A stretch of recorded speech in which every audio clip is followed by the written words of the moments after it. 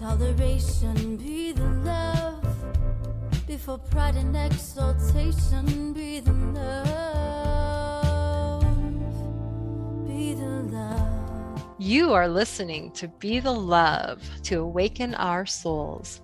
We are souls on the journey, and our mission is to awaken all humans to a higher state of consciousness and live vibrantly as spiritual beings.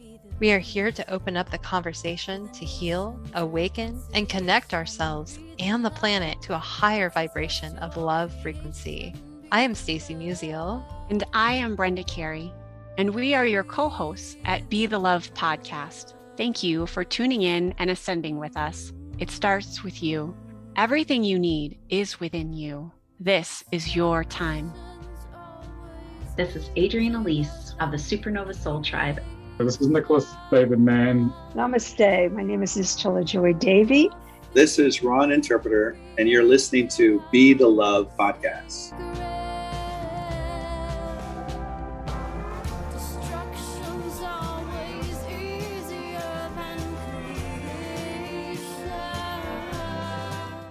Hello and welcome to another episode of Be the Love to awaken our souls. Thank you so much again for tuning in this week. I am Stacey Musial. And I am Brenda Carey with our special guest, Lion Goodman. We are your co-hosts and souls on the journey, and we are on a mission to raise the consciousness of humans and the planet, and we need your help. Please spread the word to your family and friends and join us every week. Consider becoming a Patreon supporter or a sponsor to help us with the operating costs like editing and the many, many hours we spend creating these shows with quality guests and content. And if you have resonated with our mission, support us in a way that raises your vibration to love. And if it feels safe for you, I'd like to invite you to get centered with us. I'd like to begin by inviting you to take a beautiful cleansing breath in through your nose and out through your mouth, releasing anything that is keeping you from being present. And take another deep breath in through your nose, breathing in calm, peaceful, loving energy, and breathing out anything you are ready to release in this now moment. And take one more breath in through your nose, breathing in light and love for yourself. And imagine breathing that light and love and send it back to all of humanity, remembering that you always have your breath to come back to. If you haven't heard, we at Be the Love podcast are so excited to announce the Awaken Your Soul Costa Rica retreat on November 6th through the 12th, 2023 at the Magical Sunshine Sanctuary, a jungle boutique in the Montezuma Bay area. Our women's spiritual retreat is designed to raise your vibration with yoga, meditation, cacao ceremony, ecstatic dance, sound healing, a deep dive soul journey with ocean energy, and authentic Costa Rican cuisine. We would absolutely love to have you join us in this beautiful location and experience. This is an intimate group setting with very limited availability. Check out the webpage with details and registration in our show notes. Register now for early bird pricing through May 1st, and we can't wait to connect with you. Our guest today is Lion Goodman. He is a transformational coach, author, healer, and teacher. And at the age of 26, Lion was shot in the head 4 times. This near-death experience kickstarted his 5 decades of research into the nature of consciousness, developmental psychology, spirituality, and healing. He created the Clear Beliefs method of trauma-informed therapy coaching, which he has taught to more than 500 teachers, healers, coaches, and therapists around the world. His training is accredited by both the International Coaching Federation and Association for Coaching. Lion has taught workshops and trainings around the world and has authored 5 books, including Creating on Purpose, Clear Your Clients' Limiting Beliefs, and Menlightenment. He is a co-author of a new book, Transforming Trauma, with Joe Vitale, Marcy Shminoff, John DeMartini, and Christy Whitman. Thank you so much for being here with us today, Lion. Thank you. It's really great to be here. And tell us a little bit about your journey and what has led you down this spiritual path. Well, I like to begin by saying that I was born at a very early age. And and that was the beginning, right? We all go through that stage of trying to figure out who we are and what the world is. And looking back and understanding the nature of beliefs, I understand that from the very beginning, I was trying to put the world together, trying to figure out what it was that enabled me to survive or thrive. And of course, those patterns built themselves up into a personality and a way of living and a response to the world and response to other people. And because of my circumstances, I was pretty much a loner. I looked at other kids. I didn't feel like I was part of them. So I've been an observer for as long as I can remember, an observer of human beings and what they're doing and trying to figure out why they're doing what they're doing and how they're doing it and how they feel so comfortable doing it when I was very uncomfortable for most of my childhood. And that led me to a path of exploration. That led me to a path of exploration of myself and other people. I was introduced to reincarnation at a very early age by my father. And so I began reading a book on reincarnation when I was 12. And I realized, oh yeah, I remember that. And so that kind of reawakened my understanding of what we're here for and how we evolve. Then I got interested in psychic phenomenon and began practicing telepathy and that kind of thing with my girlfriend at the age of 13. So I've been an explorer for a really long time. And when I got to college, I met my first great teacher who said, all knowledge can be applied to yourself. So if you're studying history, you're studying the history of yourself. If you're studying psychology, you're studying your own psychology. Physics, it's the physics of your body. So I got interested in really everything about humanity in college, and I graduated with a degree in consciousness studies in 1975, which I think was the first such degree granted. I haven't found anyone with an earlier one. But unfortunately, there was nobody hiring people with degrees in consciousness studies at the time. So I went on the road selling stuff so I could make a living. And I traveled for about a year and a half doing that, calling on stores and selling my wares. And because I was a good Samaritan, I would stop and help people along the way whose cars had broken down or needed a change of tire. And when I was driving from Las Vegas to LA through the Mojave Desert, there was a fellow whose car had broken down in the middle of the desert. It was about 110 degrees outside. So I stopped and said, can I help you? And he said, I just put $200 into her and she won't start and I don't know what to do. And I said, well, I'm heading into LA. Do you want to ride? And he looked at me kind of funny and he said, yeah, okay. And he brought his duffel bags and suitcases into my van. It was like an RV van. And we ended up traveling together for about 3 days. And I grew to trust him and sent him on errands and get the car gassed up and move stuff around. And the third night we were camped out in the middle of nowhere. And I was in the back of the van moving things around in the cabinets.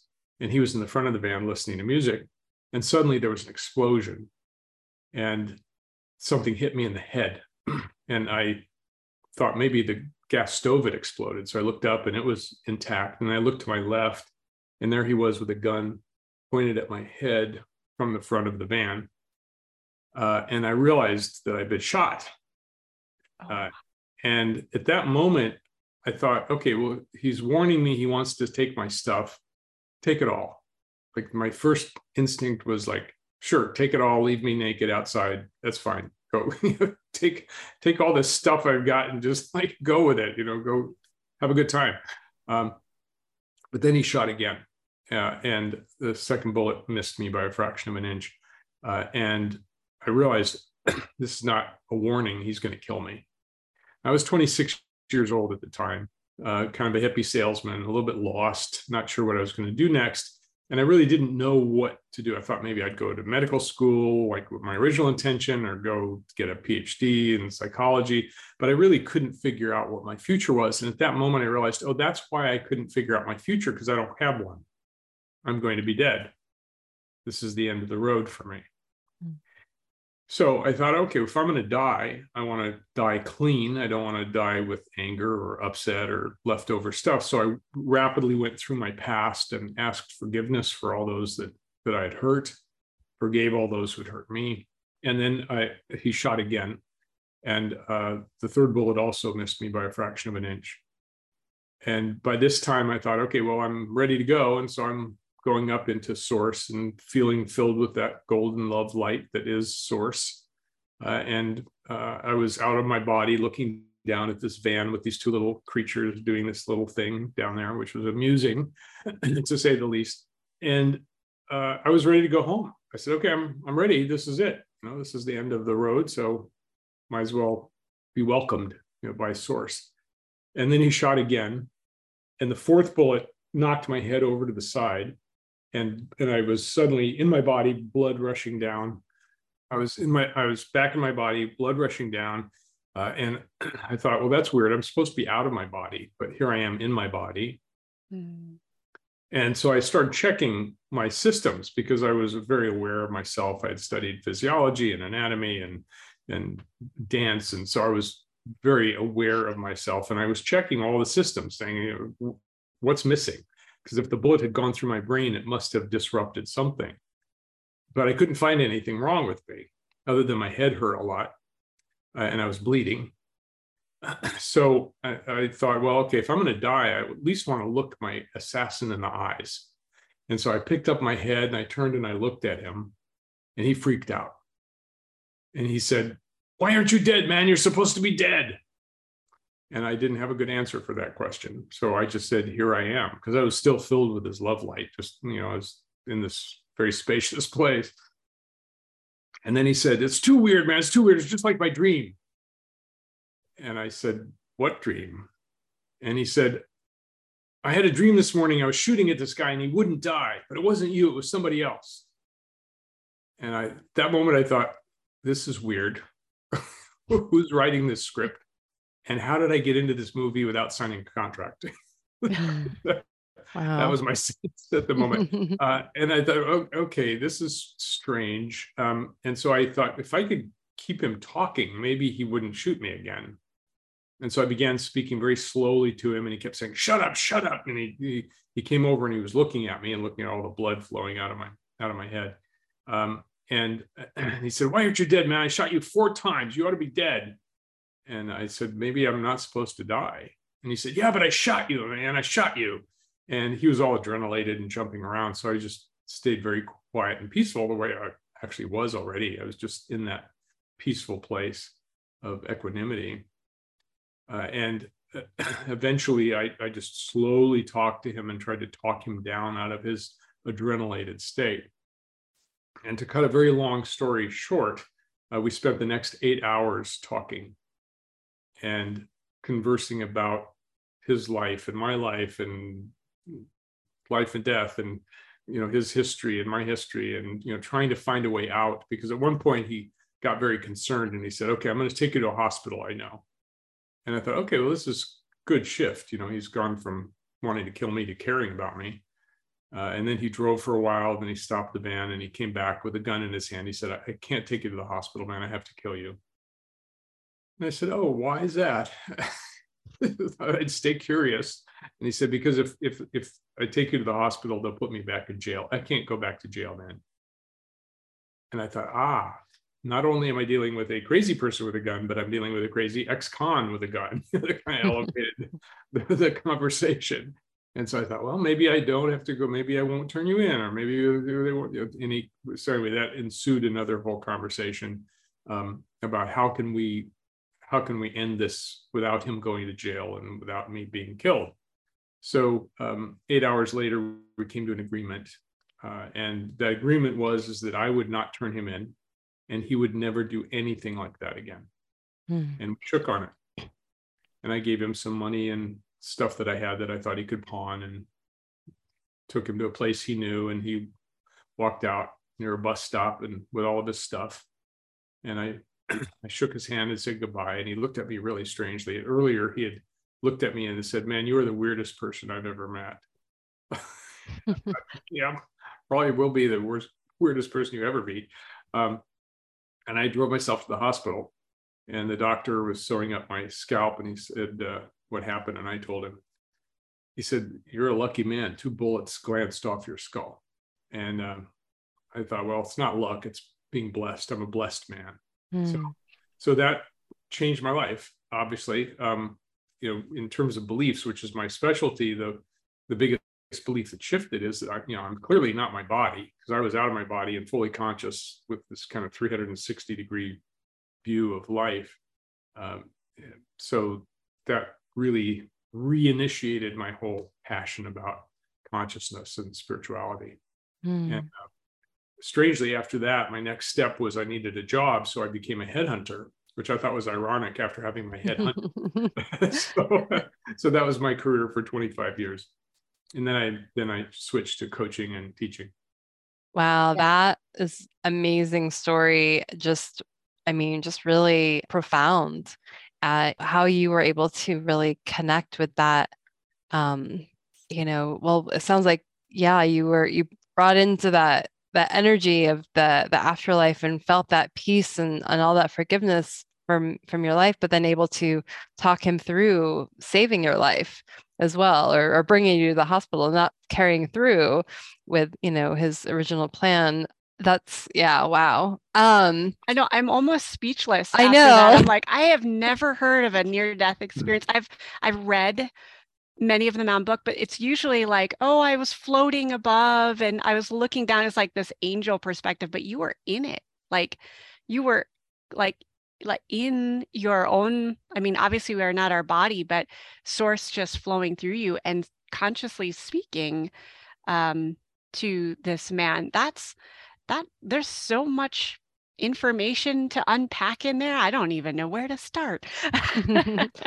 Yeah, I would love to just dive in and hear more about what that experience was when you were when you were on the other side for that moment, and what that felt like and who was around you. What were you experiencing in that moment when you were able to really reflect back to, on your whole life and ask for forgiveness, and what was that experience like for you?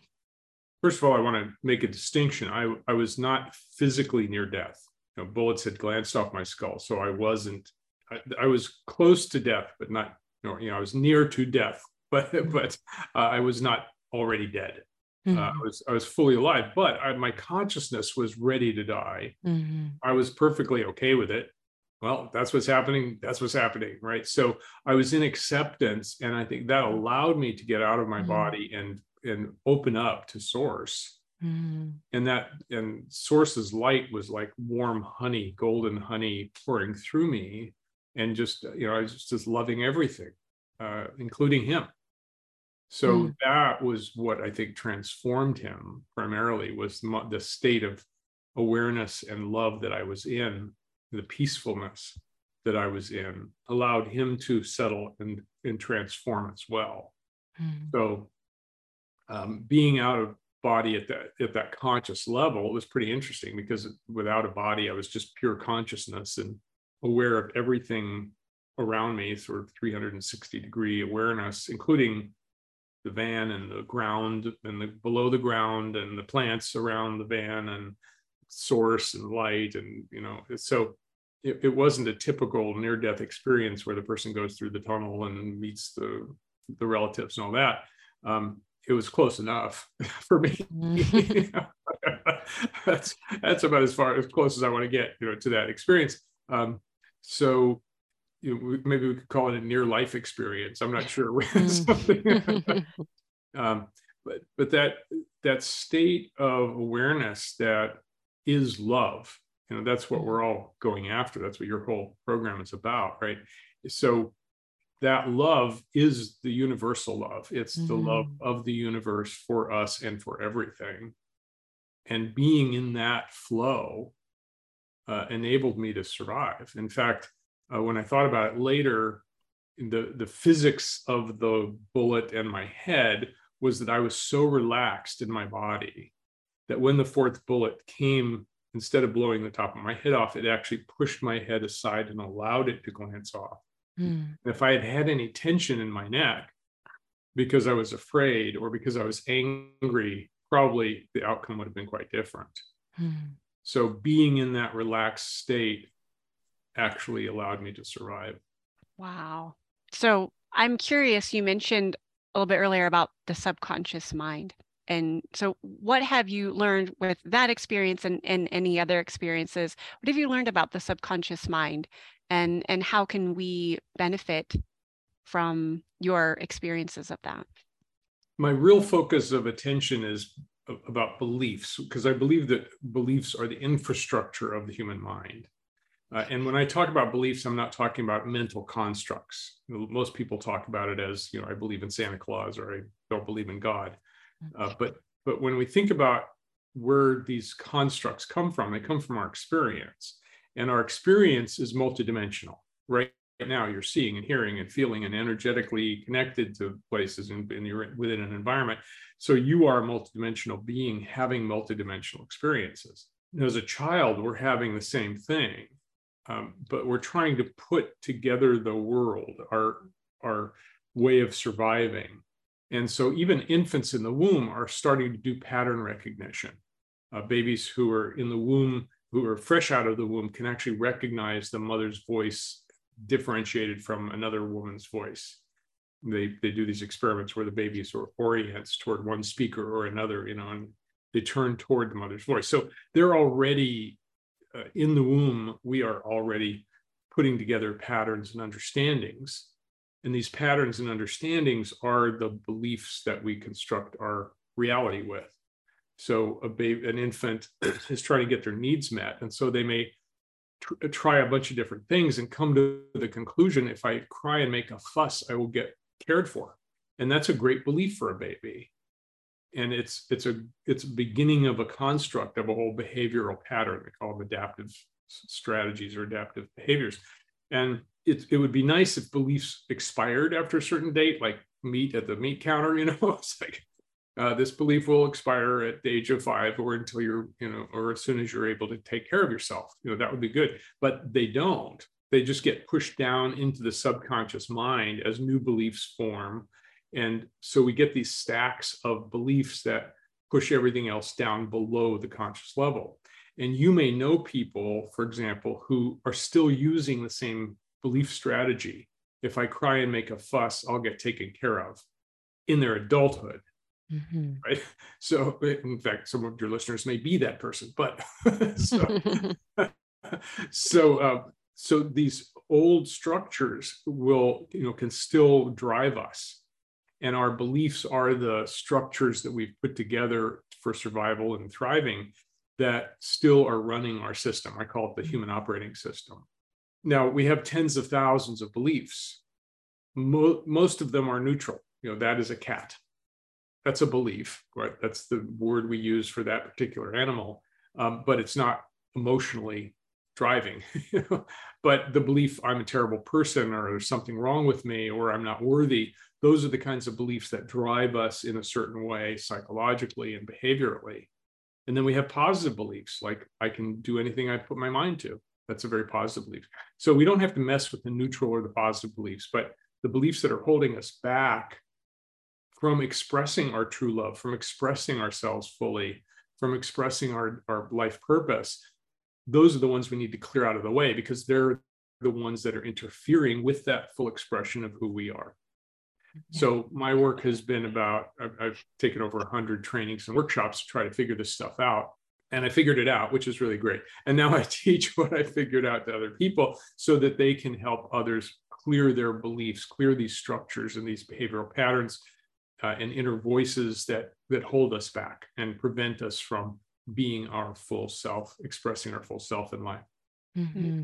So do you think, some of those beliefs, because I know a lot of people, have these beliefs due to traumas that they've experienced, right? And I think, so many people are walking around with a lot of trauma and may not even realize it, and that could be even like neglect, that happened and not getting their needs met, and so how do you work with that energy, when it's, someone coming in with maybe some severe trauma, or maybe, because there's, obviously different levels of degrees of trauma. how are you moving through some of that, like when you're working with someone with working through beliefs? Well, you're exactly right. There's many different kinds of trauma. There's physical trauma, emotional trauma, mental trauma. There's developmental trauma when your needs are not cared for properly. You know, baby comes into the world with certain needs, core needs, we could say. And my mother, for example, was a good caregiver at the physical level. Like, she took care of our physical needs. We were fed every morning. We were dressed. We were sent to school. We came home and we had lunch and dinner was prepared and that kind of thing. But she didn't fulfill our emotional needs because she wasn't connected to her own emotional needs. She never got hers filled, so she couldn't fill ours. So that was one of the reasons why I was kind of a weird isolate, because I didn't have any emotional connection. I didn't have any attachment to anyone or anything. And attachment is one of our needs. So our traumas, the traumas, no matter whether they're mild or extreme, form beliefs in us. We come to conclusions because we have to explain it to ourselves. And the way most children explain something bad that's happening to them is, there must be something wrong with me. Because we can't blame our parents. Our parents are the ones that gave us birth. They're God and goddess in our universe, right? So they must be perfect. So there must be something wrong with me, that I'm being beaten, or that I'm not being fed, or that I'm being neglected. And so that belief, there's something wrong with me, is the most common belief I've found in the world. Cultures all over the world. And so that's it. When that's at your core, then you're walking around looking through that lens called "there's something wrong with me," and what you see is evidence everywhere for what's wrong with you, which builds and reinforces that belief. So my work is to go to the belief layer, what I call the causal layer of the mind, and clear the belief structure. Because what happened to you happened to you.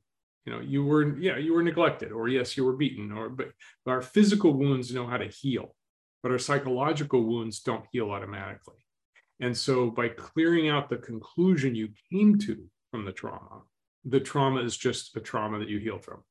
It's not holding on to you. It's not gripping you and causing you to look through a certain lens or do a certain thing or react to certain people. So that's my work. So we do work with traumatized people, normally traumatized people, extremely traumatized people, and we're not trauma specialists in the sense that we're not psychologists or coaches, but the methodology works to heal trauma and core wounds from the psyche, because that's our target for the processes that I develop. Root Healing is a team of Masoko Bwiti science, medical, and hospitality professionals committed to providing safe and effective holistic healing services with Iboga. They pair the profound traditional way of holding Bwiti ceremonies with Western medical practices to ensure a safe and transformative experience. At Root Healing, they are dedicated to helping you heal, let go of the past, and discover the truth of who you are. Their hope is that Iboga can end your healing journey so that you can focus on enjoying the gift of life and being fully present in it. The mission is led by the core values of tradition, safety, study, reciprocity, equitable access, and comprehensive care, which ensures professional, effective, ethical, and responsible healing. Root Healing offers traditional Bwiti Iboga retreats, Iboga detoxes, and specialized treatments in the locations of Sintra, Portugal, full-time, and Chiang Mai, Thailand, several times a year. Visit roothealing.com to learn more, and you can see the link in our show notes for more details. Yeah, I can definitely personally identify with the "there's something wrong with me" belief system that I took on as an adolescent. And yes, I'm a coach as well. And some of my clients also in some form have the "I'm something wrong with me" or "I'm not enough." And so our whole lens of the world is skewed, I think, by that subconscious belief. I'm curious though, because I've had my own personal frustrations with clearing those beliefs. And I have different tools that I use for that. I'm curious, what do you use? I don't know if you'd call it a tool or a practice that someone can use to help clear some of those subconscious beliefs that isn't I hate to like downplay affirmations, but I think people get really frustrated with like, oh, I'm just supposed to say an affirmation and it clears my subconscious belief and it goes away magically. And I'm like, no, no, no. So like, what tools do you use other than the affirmations, which I think people kind of take with a grain of salt? Like, what systems have you put into place to help with that? Well, first, I don't use affirmations for that very reason, because basically, here's the reason why they don't work and why most techniques don't work. As I said, we're multidimensional beings having multidimensional experiences, which result in multidimensional beliefs. And an affirmation is just a mental construct that you're trying to put on top of another mental construct. Right. There's something wrong with me. I'm just fine. But all you're doing is creating tension between the old belief and the new belief. So you get this, you're basically fighting against yourself. There's something wrong with me. I'm just fine. There's something wrong with me. I'm just fine. I'm just fine. Right. And, whatever you resist persists. Right. So that creates a persistent condition. And so you're basically trying to put a Band-Aid on cancer. And so that's why they don't work, because Band-Aid don't cure cancer. So to clear out that construct, we need to use a multidimensional process that goes down into the subconscious mind and changes the very structure that created the belief in the first place. We do that by a process that in psychology they call memory reconsolidation.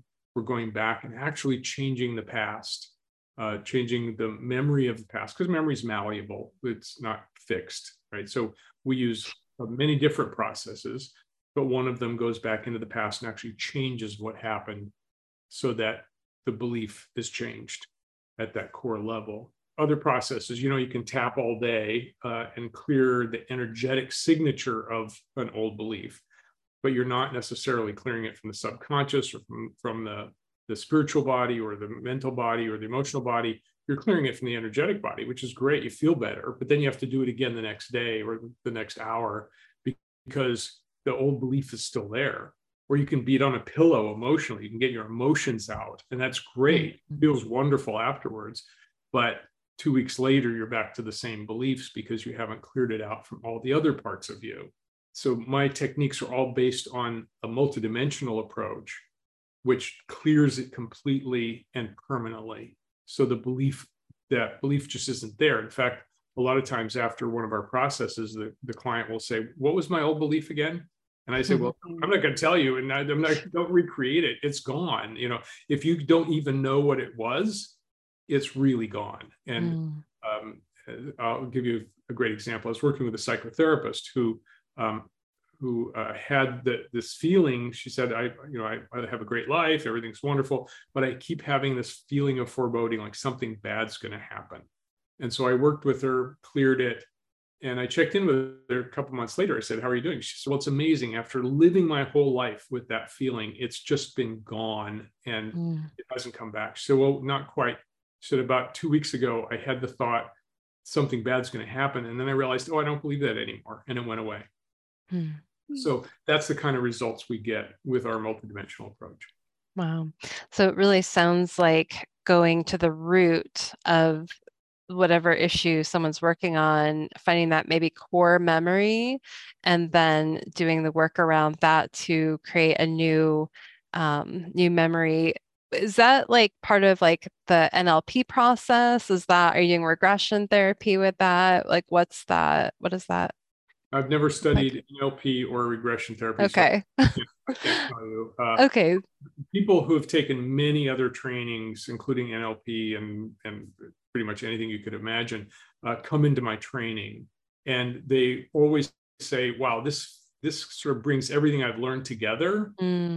Now I have a complete understanding of why that process worked and why it didn't work and what I can do differently to make it work now.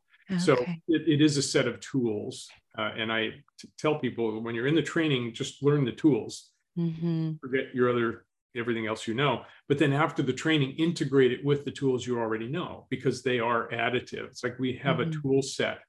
And if you call a handyman to your house, they've got all the tools around their belt and in the truck, so that no matter what the problem is, they can get out the right tool and fix it. And that's really what the Clear Beliefs method is a tool set for clearing whatever is going on. Okay. Yeah, I love that. And so I'd love to learn more too about the imaginal realm. Is that similar to what you're talking about with that? And then, yeah, how can we tap into that? That sounds really fascinating. Yeah, the imaginal realm was a concept that was created about 100 years ago to describe the non-physical place where things happen. Like where does our experience happen? You can't open up the brain and find experience anywhere. You can't dissect the body and find experience anywhere, or spirituality for that matter. So rather than taking a neurological approach, I studied neurology, so I'm comfortable in that realm, but I don't find it useful because we don't change our brains. To change your brain, you need a drill and a scalpel, right? but we can change our experience and our memory of experience. And so the imaginal realm is basically the place where our dreams are, our thoughts are, when we go to daydream, the myths, like Carl Jung called it, the collective unconscious, gods and goddesses of history. So the imaginal realm is the non-physical realm. That's kind of the easiest way to say it. And so we can work to the brain, the imagination is pretty much the same as experience, not 100%, but the brain doesn't make a big distinction between what you imagine and what you experience. And so we use that to go into memory and go into imagination and create new realities. But you have to clear the old stuff first. It's like if you're going to create a garden where you want to grow flowers and vegetables, the first thing you do is you have to clear the soil of the rocks and weeds. Because if you just throw your seeds on rocky, weedy ground, you're not going to get much. But by clearing the ground first and then planting your seeds, then the seeds have a chance to grow. The affirmations, the new beliefs have a chance to grow if there's nothing interfering with them. And so that's the basis of our whole process, is clear what's in the way first and then plant the seeds in this fresh ground. And now you have a new belief that you can actually live into without the interference of the old beliefs. So it sounds as though this like planting of seeds and cultivating these new beliefs is kind of a manifesting process. And I know you have written a book, Creating on Purpose, that goes more into manifesting. We've talked a lot about healing trauma. I'm curious also about how can we manifest our goals or new beliefs or whatever a person comes to you with. We've cleared, obviously we need to clear the soil like you mentioned. How can we also use this process to manifest what we want to create in the world? Here's my theory, and it differs from a lot of other people's theory. If you go to the core belief that's interfering and you clear it completely and you plant a new belief in that space, that new belief will manifest automatically if there's no interference. Now, we have tens of thousands of beliefs, and there's lots of them that are conflicting and contradict each other. So we have to have tools, like weeds grow in the garden too, right? So you need to have a weed puller in your garden. And so we give these tools to our clients so that they can then, from that point forward in their life, when an interfering belief pops up, which it does from time to time, gets stimulated, you have a weed puller to pull it out. And then you can move forward. You can keep moving forward. Now, the one thing about manifestation that I think most books and trainings have missed is that you can't create in the physical or social world just with thought alone. The law of attraction doesn't work for most people. It does for some, but not for most. And that's because it's only one realm, and the physical realm needs action, and the social realm needs relationships. And so if you want to create in the social realm, like money, for example, nobody ever had a bag of money fall on their head because they were saying affirmations, as far as I know, because money is exchanged for value. So you need to have an understanding of the social realms, like money's a value exchange medium. So you create value in order to get money. You don't meditate to get money. You don't do yoga to get money unless you're a yoga teacher. You have to be giving something of value, creating something of value that then people will exchange money for. In the physical realm, we don't manifest things, manifest. If you're so good at manifesting, manifest a beer in my hand. Okay, well, the physical reality doesn't manifest with thought. Physical reality manifests with taking material that already exists, creating something new, moving it, shaping it, coloring it, decorating it, and then packaging it and driving it to a store where it can be purchased with the money that you made by exchanging value. So you need to work in all three realms: the personal universe, where we can create our own experience; the social universe, where we have different rules of engagement, like collaboration and cooperation and communication. That's what manifests in the social world. And the physical realm, which is matter and energy, and you have to move it and shape it and that kind of thing. So you have to manifest your life, you need to operate in all three realms. You need to clear your own stuff in the way. You need to engage socially. You need to engage in the physical world with action. So that's the key to manifestation that most people miss. Yeah, thank you for sharing that. I'm curious too, like, because I know a lot of manifestation, processes talk a lot about the emotion and the feeling, right? And so how do you, as you're clearing out the old beliefs, which obviously brings in, the negative energy and those, the feelings around that, the low vibrational energy, how do you work with the emotional piece when you're connecting with the new belief? Is it something that that's automatically embodied? Is there, is that question making sense as like how we magnetize what we're really trying to manifest? Well, first of all, if you think and feel a new belief, but you haven't cleared the interfering beliefs first, it's not going to go very far. It's going to be another Band-Aid, right? So is it better to feel and imagine? Yes, because you've involved two of the systems of the 12 or 15 we have. Is it better to imagine, think, feel, and take action? Yeah, then you're going to get somewhere. But sitting around, meditating or saying affirmations is not going to change the world. It might encourage you to do something different, but then you're taking action in the world, and you'd better know how actions happen in the world in order to make it happen. So, feeling is just one of the systems. We're physical beings, emotional beings, spiritual beings, mental beings, energetic beings, economic beings, political beings. We're cultural beings. We have energies, and we're in the midst of energies. So we need to be aware of all of those systems and work in cooperation with each of them, because they all operate under different rules and different methodologies. So that's what I teach, is how to get the whole system working together in all of the different realms so that you can actually create what you want in life. And it's not that hard, really. It's just that you have to be aware of all of them and not skip any of them in order to create what you want in life. So how do you see like the work you do in the world from a bigger picture, like supporting our whole world in healing? Like, what is your macro vision for the work that you do? That's a great question. I love that. First of all, my whole life, I was looking for the best leverage. Like Buckminster Fuller talks about the trim tab, and Archimedes talked about if I had a lever long enough and a place to stand, I could move the world, right? So where do you get the most leverage to move or change the world? And for me, the answer became beliefs. If we can change our beliefs at the core level, we can change our social beliefs, our cultural beliefs, our family beliefs, our historical beliefs. But then we still need to change. If we want to change the world, we need to engage in social action. If you want to change a law, you have to change. You can't just revolt and say, I'm not going to follow the law. You have to work within the law, within the structures of government in order to change a law. And then you can change the world.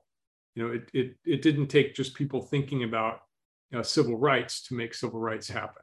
It took decades of social action to change the laws of the land so that it wasn't there anymore.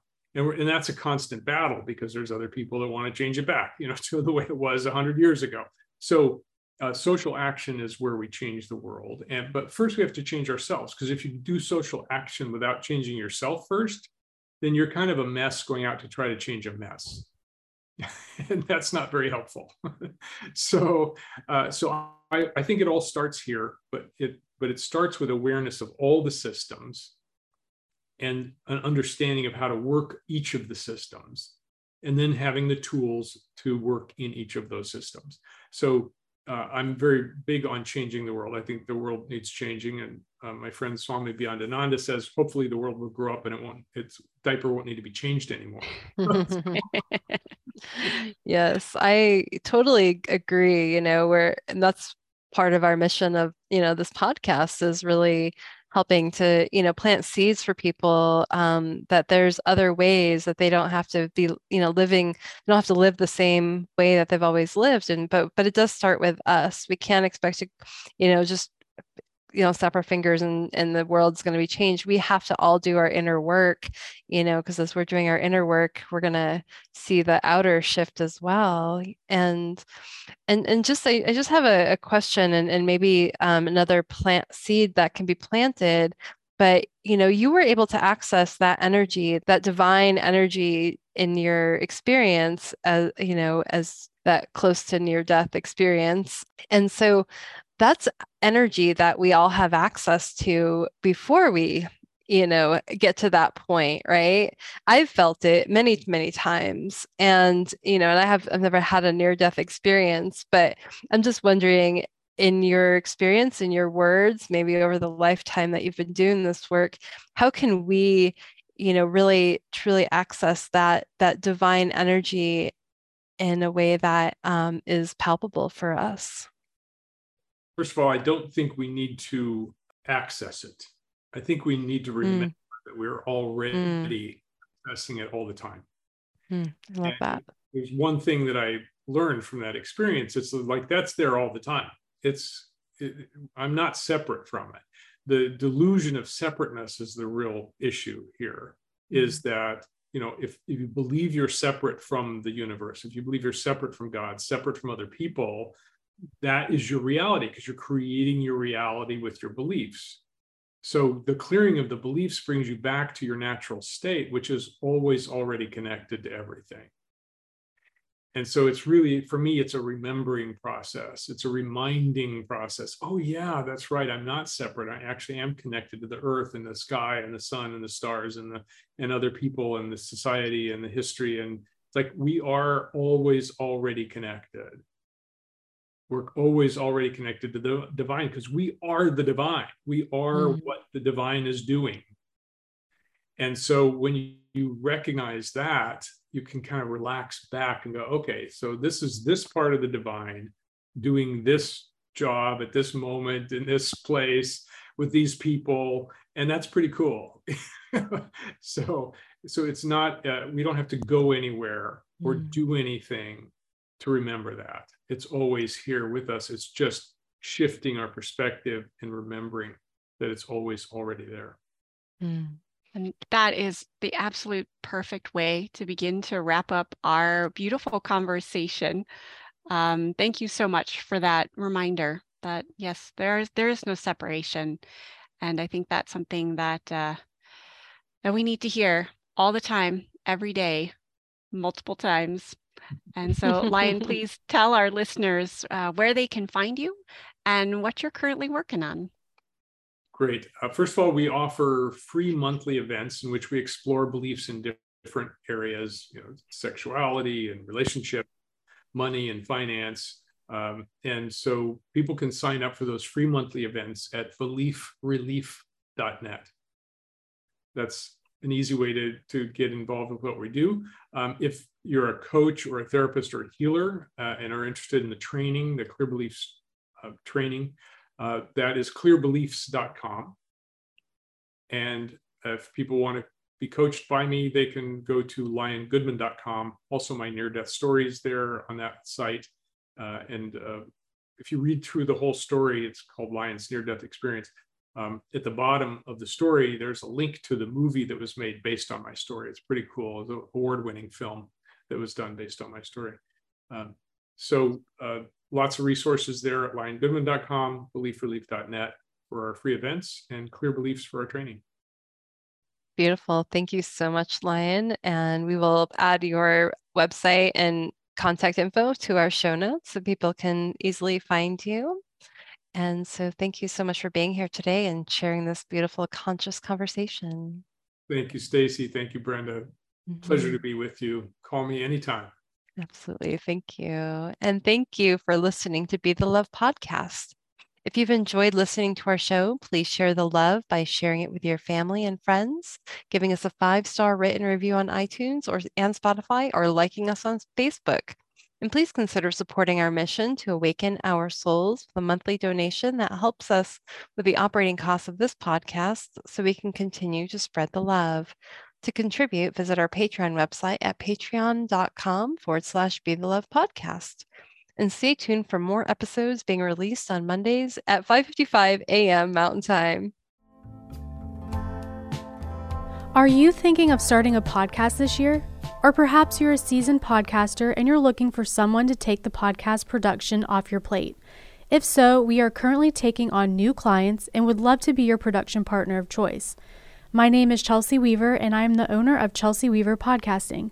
I offer podcast startup packages, audio and video editing, plus show notes, graphics, and reels. So consider us a one-stop shop for all your podcast needs.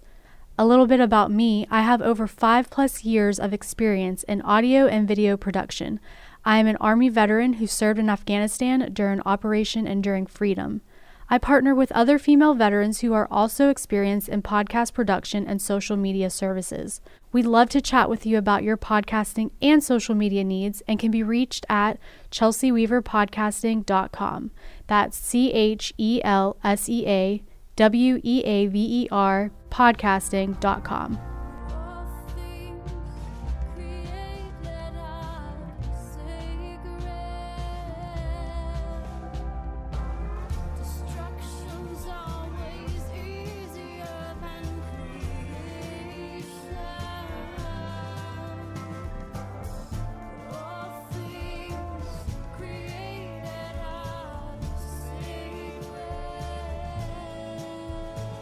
Thank you, Heatherlyn, for providing us with your beautiful song to accompany our show, Be the Love. If you would like to learn more about Heatherlyn and her music, please visit her website at heatherlynmusic.com. And thank you, Christy Grace at Leading Edge Productions, for the beautiful design and graphic. And thank you for tuning in. And until next time, we are souls on the journey to align to our divine purpose and shine our lights. So keep on shining.